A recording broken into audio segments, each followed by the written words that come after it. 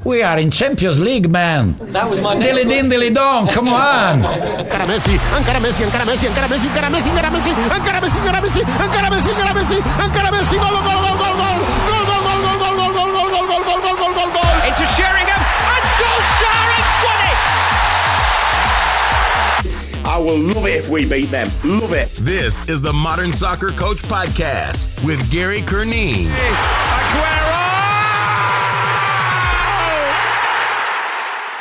Hello coaches, welcome to the Modern Soccer Coach Podcast. My name is Gary Curneen. Joining us today is Peter Prickett, author and coach, an advocate of 3v3. He's written a few books on 3v3 methodology. We talk about his new book, 3v3 Inspired by Legends. As you probably know, if you listen to the podcast, I love retro football. I love football in the 90s and the 80s. And even beyond that there, from videos growing up.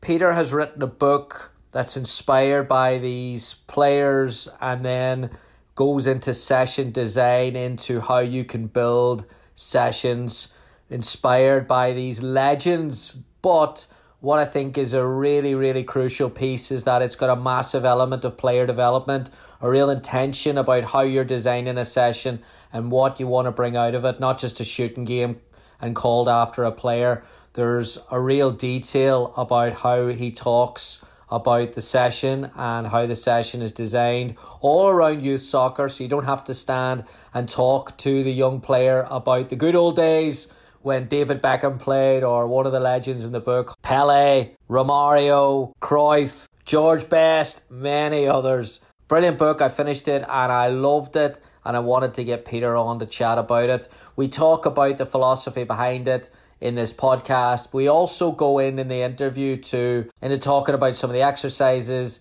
I've taken that bit out because you need the visuals for it, but head on over to YouTube if you want to see it. It's brilliant. He goes through, again, the session design and then the way behind everything and the link to the player development piece, which I love. So check it out on YouTube, and also check out the book 3v3 Inspired by Legends. The link is in the podcast details. You will love it. You will enjoy it. And if you're a youth coach, it should get the wheels turning in terms of a few things: session design, communication, and a little bit of creativity on the coach's side as well. Hope you enjoy it. Let me know what you think at Modern Soccer Coach on Instagram, at Modern Soccer Coach on Twitter. Don't forget to head on over to the YouTube page and subscribe to our content there as well if you enjoy it. All right, here's Peter. Enjoy. Peter, congratulations on the new book. Another book. Thank you very much for inviting me on. More than happy to be here. Usually when you write a book, the first thing is never again. What was the inspiration behind this one? It was 2 years in the end, almost 2 years between this book and the previous one. I had written out a little list of ideas of books, and a bit of a timetable for them too. So I had written in there a 3v3 book number 3, but it wasn't supposed to be until late this year or next year that I looked at it. But what happened was I started to write another book and realised there were going to be delays on that, and thought, okay, maybe I could have a look at that 3v3 book now then. And I'd always been interested by an idea that I saw when I was doing my master's research from Daniel Memmott. And he talked about positive priming and using creative players to try and creatively prime players, young players, so they go out and they'd have that idea of Messi in their head, and it might help to inspire them. And then I came across a PDF written by Pepin Linders when he was youth coach at Feyenoord. I think he was at PSV, whichever of them it was. And he talked about playing small-sided games, and they named them. So they'd named them the Beckham game. They'd named them to try and say, the Zidane game was another one. If we're playing the Beckham game, we're putting in crosses. If we're playing the Zidane game, we're doing lots of turns. And that sort of was the extra prompt to go, okay, let's explore this idea a bit further and see where it comes out. Yeah, I should have said at the start, I've read the book this week. I finished it last night, thankfully, before the interview. And I loved it. I love football books, like just coaching books in general. I love the way of taking ideas and concepts and trying to present them in a way that lets you open your mind and challenges your thinking. I just love that. So I always recommend coaches are like, give me a book to read. Read most football books will take you there. The thing that I loved about your book was, well, the concept of, like, I love retro football, love the 90s and the 80s. I grew up, like, love it. Oh, it inspires me. But the question I had was, as I read more of the book and I saw more of the exercises and the layout of the book, I thought, is he gearing this to inspire coaches to maybe open their mind? Whereas initially I thought it was a players thing. A little bit. I thought there was a sneaky opportunity to remind people of all that's gone before as well. So all of these great players, and I tried to balance it. So I wanted to have modern players, current players, but I wanted the greats from the past. And it was a difficult choice sometimes because there's some great players who aren't in there. Just because I thought they might not be quite recognisable enough. So it had to be a balance between being relevant, either historically the players are so good that people will know who they are, or they are the current greats. Current greats was quite difficult as well, because I'm potentially elevating players to status that they haven't quite deserved. There's a chapter in there about Trent Alexander-Arnold and Andy Robertson. There's also a chapter about Roberto Carlos and Cafu. So it might be pushing it to put the two players alongside, or the two sets of players alongside each other. But I felt that with Trent and Andy Robertson, they exemplified the modern fullback so much, and people would know exactly what I was talking about, it was worth putting them in. Brilliant. Right, we're going to pull up some slides and talk about some of the concepts of the book. So obviously in all the books you've written so far, you've gone with this 3v3 model. I just took a screenshot out of the book, the benefits of the 3v3 model. Let's just say you go into a club, you're with a group of coaches at the early stage of their development, also working with young children, not familiar with the 3v3 model. What would you say, are some of the strengths, some things for them to think about?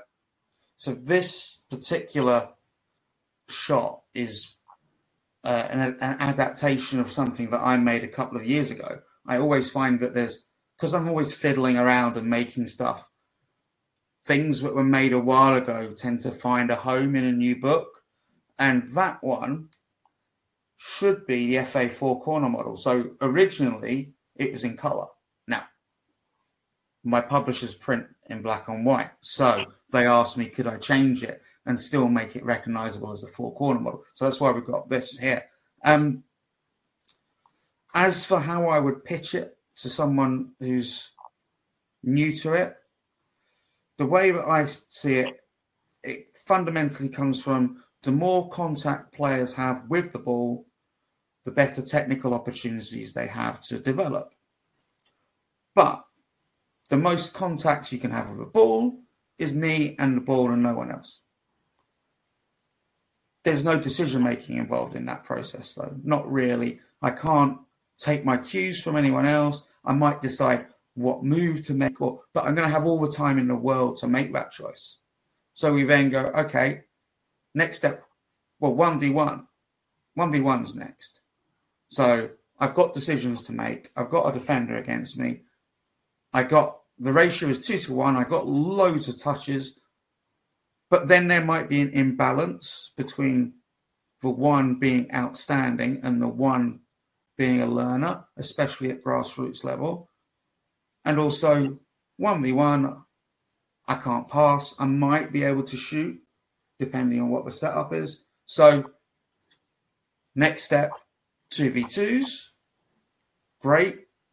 But then there's a lot of game actions that can't occur in a 2 versus 2 because it's linear. The positioning between the defenders and each other is a flat line. However you move around, you've always got a flat line. It might be at an angle, but it's still going to be that one line. Same for the attackers. So that limits the amount of movement that's available. And it's a lot easier to actually just man mark and nullify, which is great in a way because that's what they're learning. But once they've learned that, we could end up in a very static place. So I went to the next step, which was 3v3. So by adding in another player, we got a 6-1 ratio. We then start to create triangles naturally.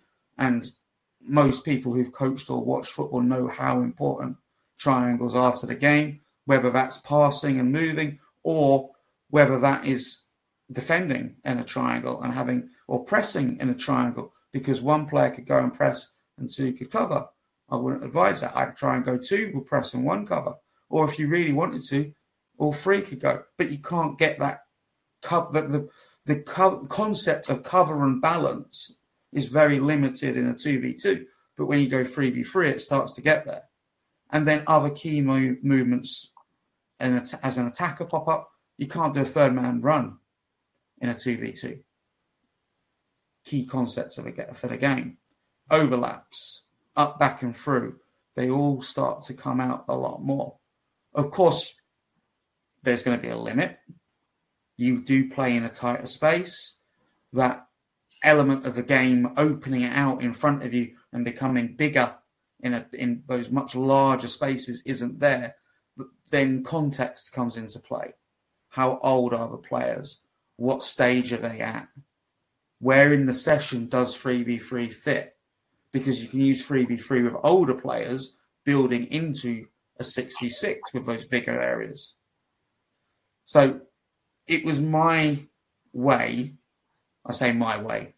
I don't own 3v3. I didn't come up with it. But the concept of the books was my way of trying to simply get a player or the players as many ball contacts as possible while still having lots and lots of football relevant decisions to make. Do you know what I think what gets lost in a lot of this as I read more about it and I have kids of my own that are starting their soccer experience, and now I'm getting more at the grassroots level. I'm seeing more, I'm aware of more, etc. The physical side that you're talking as soccer becomes more clinical in terms of the teaching, and we've got this Rondo generation now where everything is about this box with keeping the ball in it. There's not a lot of movement in that box, and the demands of the game between the legends of the 70s and the 80s and the legends of today, whatever we want to call them, the physical demands of the game are always going to be high, and there's no hiding place in a 5v5. You can hide a forward, lazy forward up beside the goalkeeper, but 3v3, it's a really, really good game for kids to actually get them used to the demands, the physical demands of what football is. When I was coaching at grassroots, when I did even 4v4s, you would see that one kid who wasn't quite as good just sort of drift out of it, and the game would pass them by and they wouldn't get involved. Doesn't really happen in a 3v3. Doesn't really happen. They tend to get involved. They tend to be a part of it. They almost get involved by accident sometimes. Like they're not trying to, but then suddenly, oh, the ball's here. I'm involved. I'm playing. So those smaller numbers and smaller spaces can help get them involved, get them engaged. Yeah, which can then help the experience and then help the psychosocial aspect of it as well, right? Keep them coming back. And then it grows and grows and grows. Yeah, hopefully. Hopefully. All right, let's take a look at some exercises. Again, I love something different, and I love something that's kind of deliberate to bring something out. And you've done both of this in these. There's tons, and so I don't know how many total. Peter, you'll be able to tell me. I think the aim was to have about 50 players and have 3 practices. So there should be around 150 practices in the book. So this is the part of the interview that Peter and I look at the diagrams and the video of the exercises. We went through 4 of them for the games. It's an extra 20 odd minutes. We needed the visuals for it, so we didn't put it in the podcast. But if you head on over to YouTube, you can watch this right now. Modern Soccer Coach on YouTube. Please subscribe when you're there. Really appreciate the support. And back to the interview after the videos. That's the clip. I didn't want to ruin again too many of the exercises, but I can assure coaches, go on the link on the right. 3v3 Inspired by Legends out this week. It's got tons of these here, absolute tons of ideas with different variations and things to make you think as a coach alongside some of the players that we grew up watching. One question that I wanted to ask you, Peter, was about coaching styles in this very game-based approach. How would you recommend a coach facilitates? We all love to stop. We love to talk. Does this approach mean that we don't have to, or does it mean we got to be more deliberate, or where do you recommend we work within that? So feedback that I have had from some coaches in pretty high positions, put it that way, has been that by playing 3v3, it has been much easier and quicker for them to get their coaching points out, because things will happen. It's the game. So things that you would see in games of bigger numbers that could need addressing will still happen. But you don't have to take as long to stop them. If you pull one player out and chat to him quickly, it's not going to make a massive difference. It'll be a 3v2 overload. That's fine. But it's, you can use all sorts of different interventions. I'm sure you've done many webinars dedicated to interventions. But I hope that the setup requires less explanation. The objective requires less explanation because we've used these players and say, can you try and score like Harry Kane, score like Romario, without going too deep into it. And then there's other things that you might be able to do, like using video. So if they're not sure, let's show them a clip. You said it's not easy to find Beckenbauer, but there are just enough clips there, just on YouTube, to give them an idea. And we don't want to sit and watch 5-10 minutes. We just want to show them a minute or two. And they get it. So using different cues rather than the coach is talking.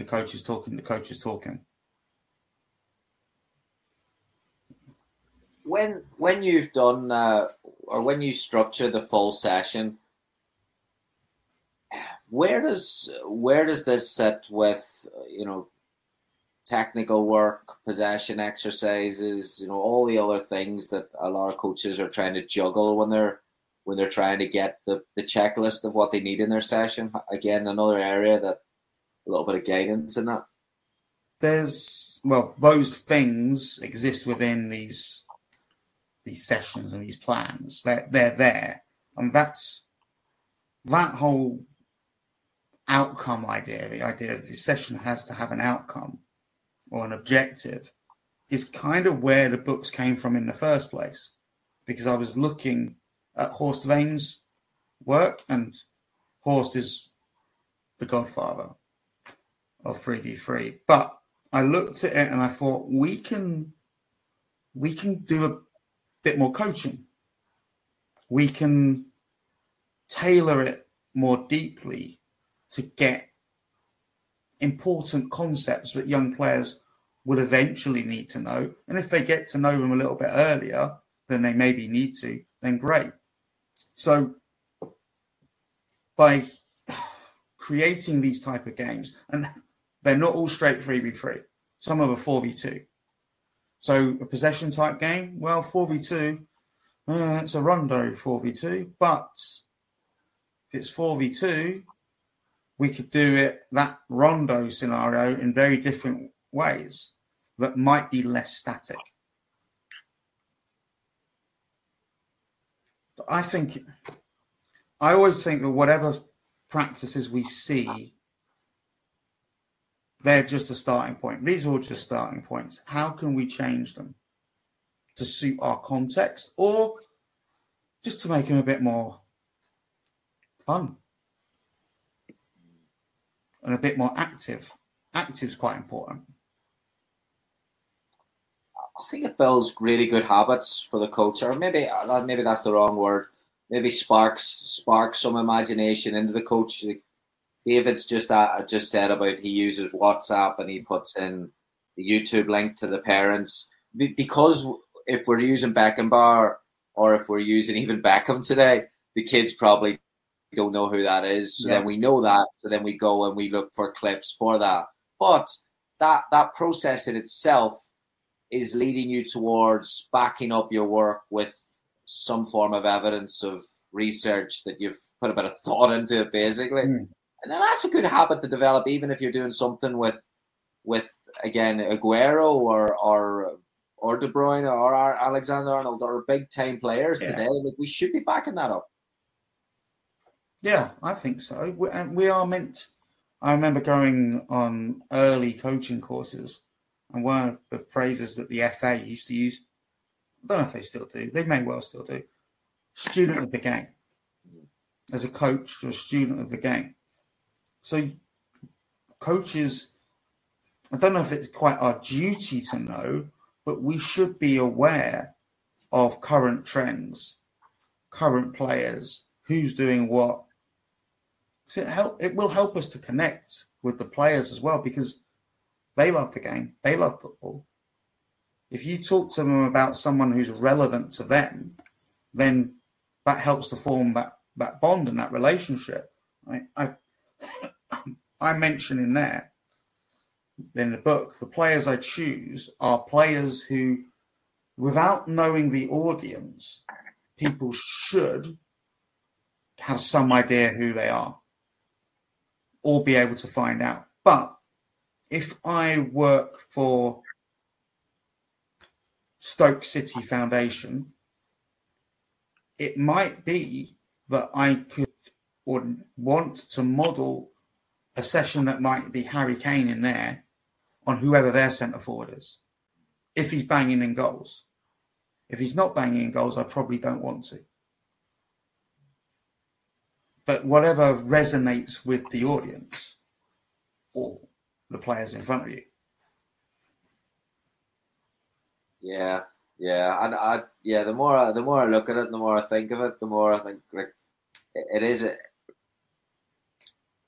Sometimes we think football was invented 15, 10 years ago, even less, and some of the concepts that were around, players did take more risk. Players were a bit more creative because, again, there was more space to be creative. And some of that's not a bad thing to bring into youth environments as well, right?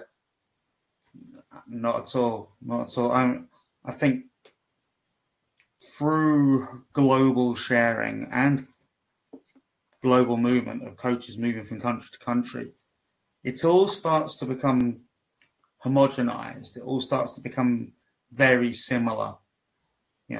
You'll see the same things happening at an academy in the USA as you would in Germany, as you would in Portugal, because especially the Western culture, Western cultures, it does look a little bit different when you go to other places, but still they want they want, or people want to know what's working in the successful places. So they all start to become the same. But really, you can't take someone else's culture and put it in your culture. But you end up with something different. Rightly, you've got to try and make it relevant and fit with the culture that exists. There might need to be some changes to some of it.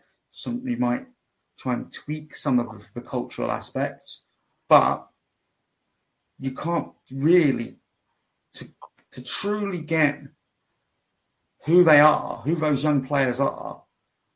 Asking an English player to train like a Spaniard, it's not going to be the same. A young English player, we want that young player to be them. So how can we let them express who they are and become, that phrase, the best version of themselves? Not who me as a coach thinks they are or their parent thinks they are. What they got. Let's find out. Let's see where that takes us. Yeah, it's fascinating. I actually did a presentation on this to a group of coaches last week about where we're at in the US, and I think that the culture that we're trying to bring in is way too collective. It's in love with different systems, and the level of the coach now is very collective centered, like in terms of trying to figure out 11v11 concepts at 11, 12, 13, 14 and build them on up. But we actually got a really good opportunity over here with players that are now playing at the highest level in world football. Leeds United have two of them in the centre of the park. Like this is a really, really good opportunity for youth coaches to try and get young players will not tap into a system, right? Like when I was falling in love with the game, it was the individuals that you still, there was a Maradonas for me. It was the best. It was those types of players. That's what actually draws you towards the game, not the systems. And with the younger players, well, the young kids now, without sounding like an old man, but it's the skills and tricks that make it onto TikTok, that make those YouTube compilations. It's that individualism that makes it there, and that's what they gravitate to. We gravitated to it as well, but in a different way, because we didn't have that luxury. But we could get our 101 great goals video and see that sort of thing. I had BBC The Entertainers with John Motson narrating it, and what a video that was. Very old players on that, like John Shackleton and Stanley Matthews. Like it goes right up until I think Giggs is the newest one. Beardsley, Waddle, Giggs. Yeah, brilliant. Gascoigne. Mad. I had that video as well. Last few here, we'll chat about retro football all day. A question from Max. He's asked about, and I'm assuming this is your other book. Principles of Play, yeah. Like, talk a little bit about that there and where that connects with everything. So there's the point of the Principles of Play book was that I believe that if as a coach you don't have a grasp of what the principles are, it's quite hard to design a session that is truly relevant to the game. So, in a way, that Principles of Play book should probably have been written before the 3v3 books, in a way, because the principles inform the practice design. We looked at the Koeman one, go forward, penetration. Well, there we go. Can you play forward? That's Koeman right there. Can you travel forward with the ball? It's a form of movement, moving with the ball. So there's those principles are in there. Creativity is a principle. We've got that in the De Bruyne practice we just looked at. So those principles of play drove the design of the practices, because if a practice isn't relevant to one or more principles, then what's it there for? If the answer's fun for young kids, that's not a bad answer. Worth putting that in there. But truly, the practices have got to have some relevance to the principles of the game. Most of them do, because I think instinctively, as people who watch football, we know what the principles are, basically. It's just when we start to break them down that we sometimes find things that we don't know or we didn't know. I mean, my whole argument in that book was what truly are principles. And that was a massive, massive hurdle to begin with, figuring out what the true principles are. Because for me, principles have to be universal. Everything after that is a sub-principle. So principles to sub-principles, but they're sub-principles because you don't have to use them. We've seen teams not use width and still be successful. You know, so yeah, what are the principles that you are using as well? Or what are the universal principles that no matter what will be relevant? Hello coaches, we take a quick break here. We are really excited at Modern Soccer Coach to start a new partnership with NL Tactical Boards. Never Lose Tactical Boards have created a product that allow players to understand the game better. It's a double-sided dry erase board designed for coaches everywhere. It's got no loose magnetic technology and then that easy-to-read surface. So you never will lose a magnet. You can move the magnets around without taking them off the board. It's an absolutely brilliant product. Mine arrived a couple of weeks ago. I've done a demo on this on YouTube. If you haven't seen it, head on over to the YouTube page. If you're a coach and you're looking for some visuals on the sideline, I can guarantee you that you will love this product. You can get it customized as well. I got mine customized with the Modern Soccer Coach logo and everything on it. On one side of the board is a full pitch. On the other side of the board, it's a half pitch. So if you're looking for the set pieces or any detail with the attack and movements, you've got both options there. Absolutely brilliant. Highly, highly recommend it. And they've also gone above and beyond to give Modern Soccer Coach listeners 20% off on all the boards until March 31st. So you've got just over a week to take advantage of it. MSC20, MSC20. I'll put the link below on the podcast information. 20% off the tactical boards. Check it out. If you haven't looked at the demo on YouTube, check that out as well. Highly, highly recommend it. nltacticalboard.com. Looks to be all the questions there. Last one I have for you, Peter, is if anyone has any more, just throw them on. You know, obviously writing in itself is a creative outlet. Where do you draw? And then writing about session design is the ultimate, I think, and creating more sessions and putting that out in the world with concepts around the youth game. Where do you draw your inspiration, both from a session design sense and from a football sense as well? Well, this one is inspired by legends quite clearly. So that whole retro football thing, it's right. Yeah, it's right there. And I was always fascinated by what came before, like the Dutch team, the Hungary team, Real Madrid of the 50s, all those sort of teams. As to the plans themselves, often it's just me scribbling and drawing and working out what happens if I put this here. Anything? No, useless. Okay, let's chuck that away. What if I put this here? Okay, that could change it. What if I change the numbers? And then more practically, it can essentially be, what are we working on with this group? And the inspiration comes from what's in front of me. And sometimes the curriculum is involved there too. So That's not inspiration. That's a task.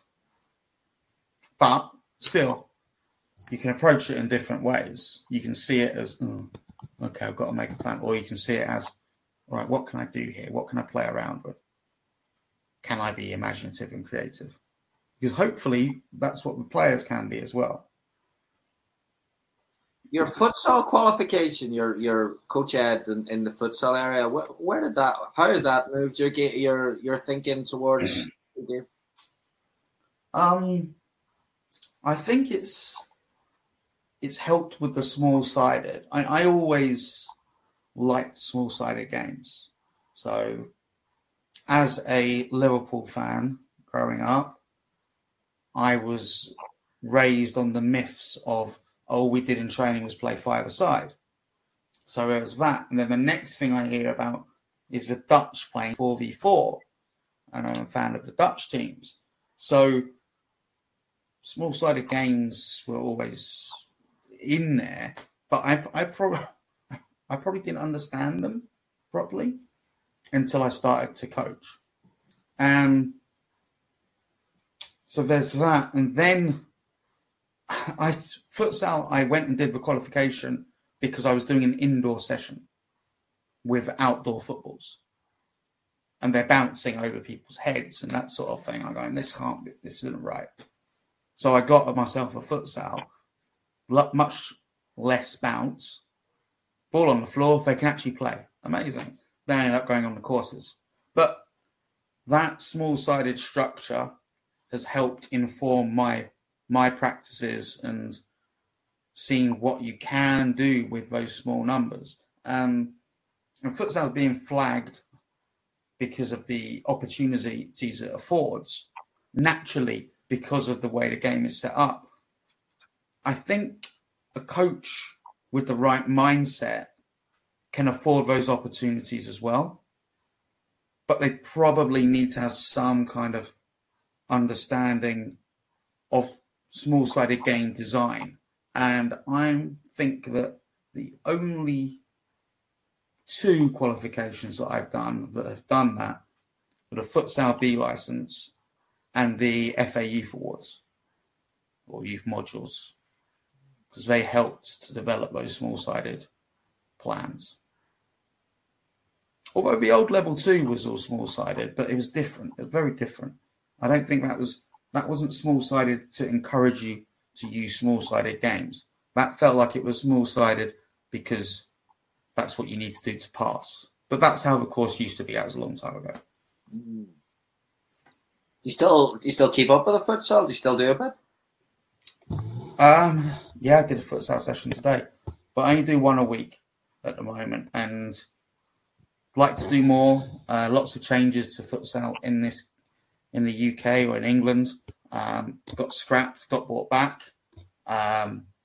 We'll see what happens. I'm not sure if I will be going back to tutoring at any point. Who knows? Never say never, but at the moment, probably not. Max has asked a big question, good question before we finish. Yeah, it's available. It's available in the US. Yeah. Good stuff. Yeah, I'm aware that the majority of my audience is from England, so most of the time on Twitter, I put up the link to the English version of Amazon, or British version of Amazon, but there are some tweets that I put out a couple of days ago, yesterday maybe, because I think the book was #1 new release and the Kindle was #2 new release on Amazon USA. So there's a tweet there with dollar values next to the images. I might have put the link up. I can't remember, but it is definitely available in the US.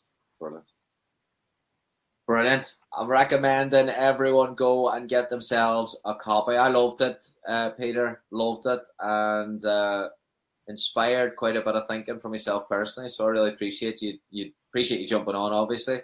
And Glad you enjoyed it. Thank you very much for asking me on. What's next? There may be another book coming in the summer. Very different. but it would appeal to your retro football stylings. Yeah. Yeah. It's not a coaching book. It's just a football book. Okay. Brilliant. Well, hey, that's a good excuse to get you back on then. We'll do the hat trick of MSC appearances, get you back on the summer. Yeah, great. Fantastic. Peter, brilliant chatting to you again. We'll get everyone to get a copy of this book before the month is over. Well, thank you so much again for having me on.